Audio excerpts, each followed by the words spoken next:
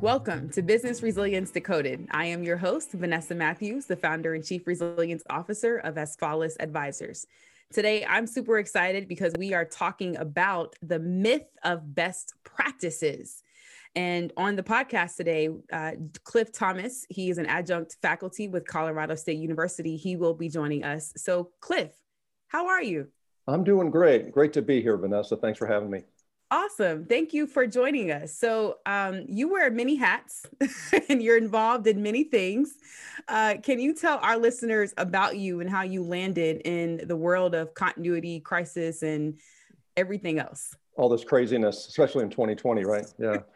Well, let me start by saying that I live in Fort Collins, Colorado. So those of you who aren't familiar with that, it's known as having the most microbreweries per capita. So I guess you'd have to be known for something. That's not too bad.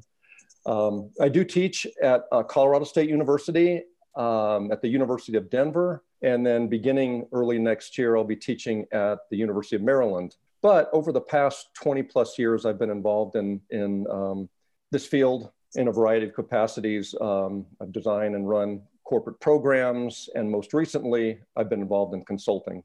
I like to think that I have a perspective of, what your listeners and viewers are going through, the challenges they have, and I'm just happy to have a chance to share some of the good, the bad, and the ugly that I've seen over the years. Awesome. Well, I'm excited. So let's jump right into it. So we started talking in our pre-call about best practices. How would you define what a best practice is? So I'm going to lean on Merriam-Webster for this one, but I'm going to paraphrase. And so, but I think it's a definition we can all agree upon. And that is that a best practice is a procedure that is validated by research or evidence, providing optimal results and something that can be broadly applied, right? So it works, we know it works, and it works sort of in a universal way. So can I unpack that a little bit? Because I think it's important for the discussion today. Yeah, so there's two things that you said. So right. Validated research. So definitely dive into that. Yeah. So I'm going to start by talking about procedure. So when we talk about procedure, we're talking about a way of doing things, right? Steps, a known sequence of activities. Often, I think we confuse a best practice with a really good idea. So someone might say to you, well, a best practice is to build executive commitment for your program. Well, that's a great idea, but it's not a best practice. So quite often, we'll hear these really good ideas and then an approach tacked onto that idea, but that approach is not necessarily a best practice, right? It's one way to implement a really good idea. So that's one thing. So it's procedures. The second thing, we're talking about validation, like research or evidence. And it's interesting because we work in a field that, and probably this if, in the academic world, when you research this stuff, there is actually not a lot of research out there that confirms that a lot of the practices in this field actually work. So they do work and they don't work in some cases, but research that shows, hey, in this context, this kind of thing works. Here's why, here's how. We don't understand a lot of that. So we tend to go off of, we do the best we can. Yeah. We ask others what they're doing. We see what other folks have done that has worked. And often we look for best practices. I know that was a long-winded definition, but I think it's sort of, it's not just seeing what others are doing that is working for them. Mm-hmm. That doesn't qualify as a best practice. Yeah. So what I'm thinking of, since you're a professor, you would appreciate this, back when we used to go to school and there was a pencil sharpener on the wall. I feel like this conversation is the pencil sharpener on the wall. And how do we remind ourselves that you can just take an idea and call it a best practice, but it's not credible. And exactly. It's not going to drive much value. So let's take this opportunity to educate ourselves, right, on let's question things. And well, why are we calling that a best practice, and where has that been validated? So I think that's such a great call out. So that actually takes me into another question for you. What is the problem with adopting best practices or ideas? Yeah. So I'd start by saying that adopting a best practice isn't in and of itself a bad thing. I'm not saying that best practices won't work. I'm saying that they won't necessarily work. And that's the problem. We adopt them with the idea that they are proven and that they will work in our organization. And that's not the case. And when we do that, we expend time, resources, effort, and we even put our own credibility at risk. So the organization doesn't advance.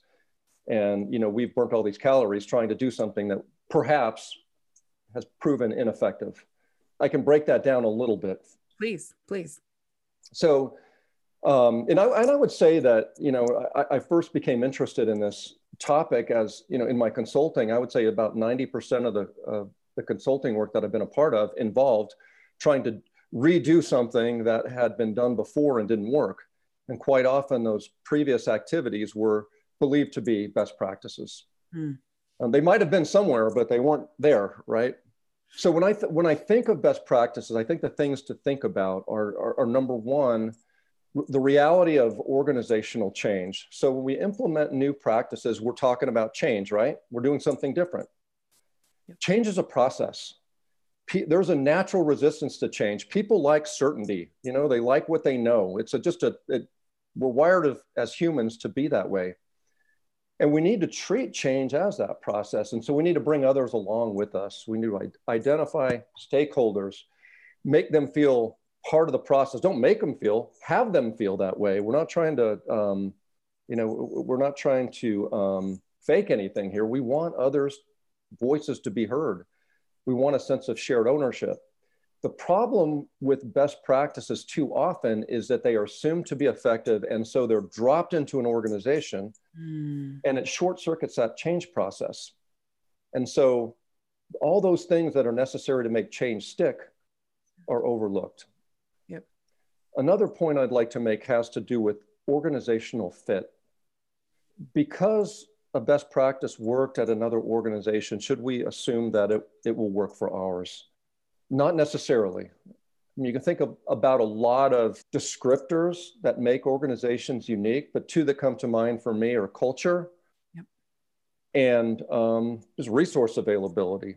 So another organization's culture isn't necessarily in line with the cultures in our organization. So the way decisions are made, the way communications flow, hierarchy, things like that differ from organization to organization. And when we implement practices, we tend to think within the context of the problem and the solution and not the wider view. So I like to think of organizational culture as it's like a river where the water's flowing in a certain way and everybody's sort of thinking, this is the way we do things. When you implement change, do you want to be going with that current or against that current? And yep. Quite often a best practice, if it's not appropriately applied, can be really trying to go against that current. And it's hard to be successful that way. Yeah. So you mentioned that we assume for it to be effective. And my pastor once told me, if you make assumptions, you make an ASS out of you and out of me. So I have heard that. Yeah, right. Absolutely. And there's another thing I'm thinking about too, even though the lessons learned process that we talk about, we don't really design for learning to actually happen. Right. So that's just a major challenge that we have in terms of how we adopt these practices, right? And where they come from. So you talked a little bit about some examples that, we can definitely relate to in our field, like executive buy-in. That's what some people may consider as a best practice. To your point, I think it's an idea. And it's an idea that hasn't worked for right. organizations or cultures. Too often. Right. But to that notion, how did we get here? So I think, we all want to do what's best for our organizations.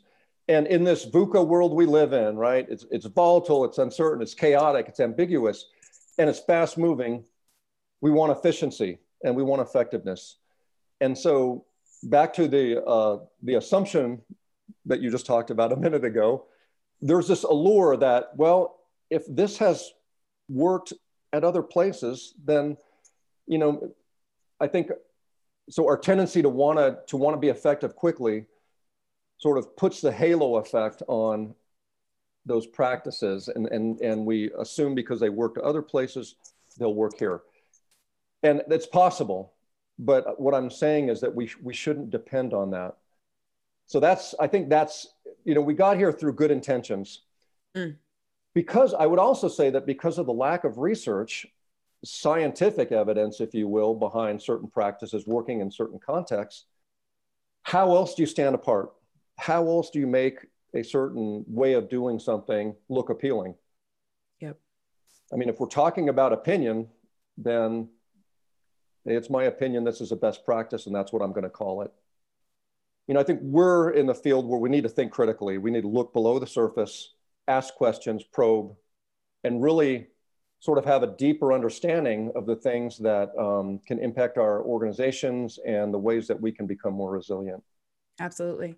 So it's good intentions and a desire to be effective and to move quickly that actually end up hurting us, which I can only imagine how many times we've seen that from an exercise or a lessons learned.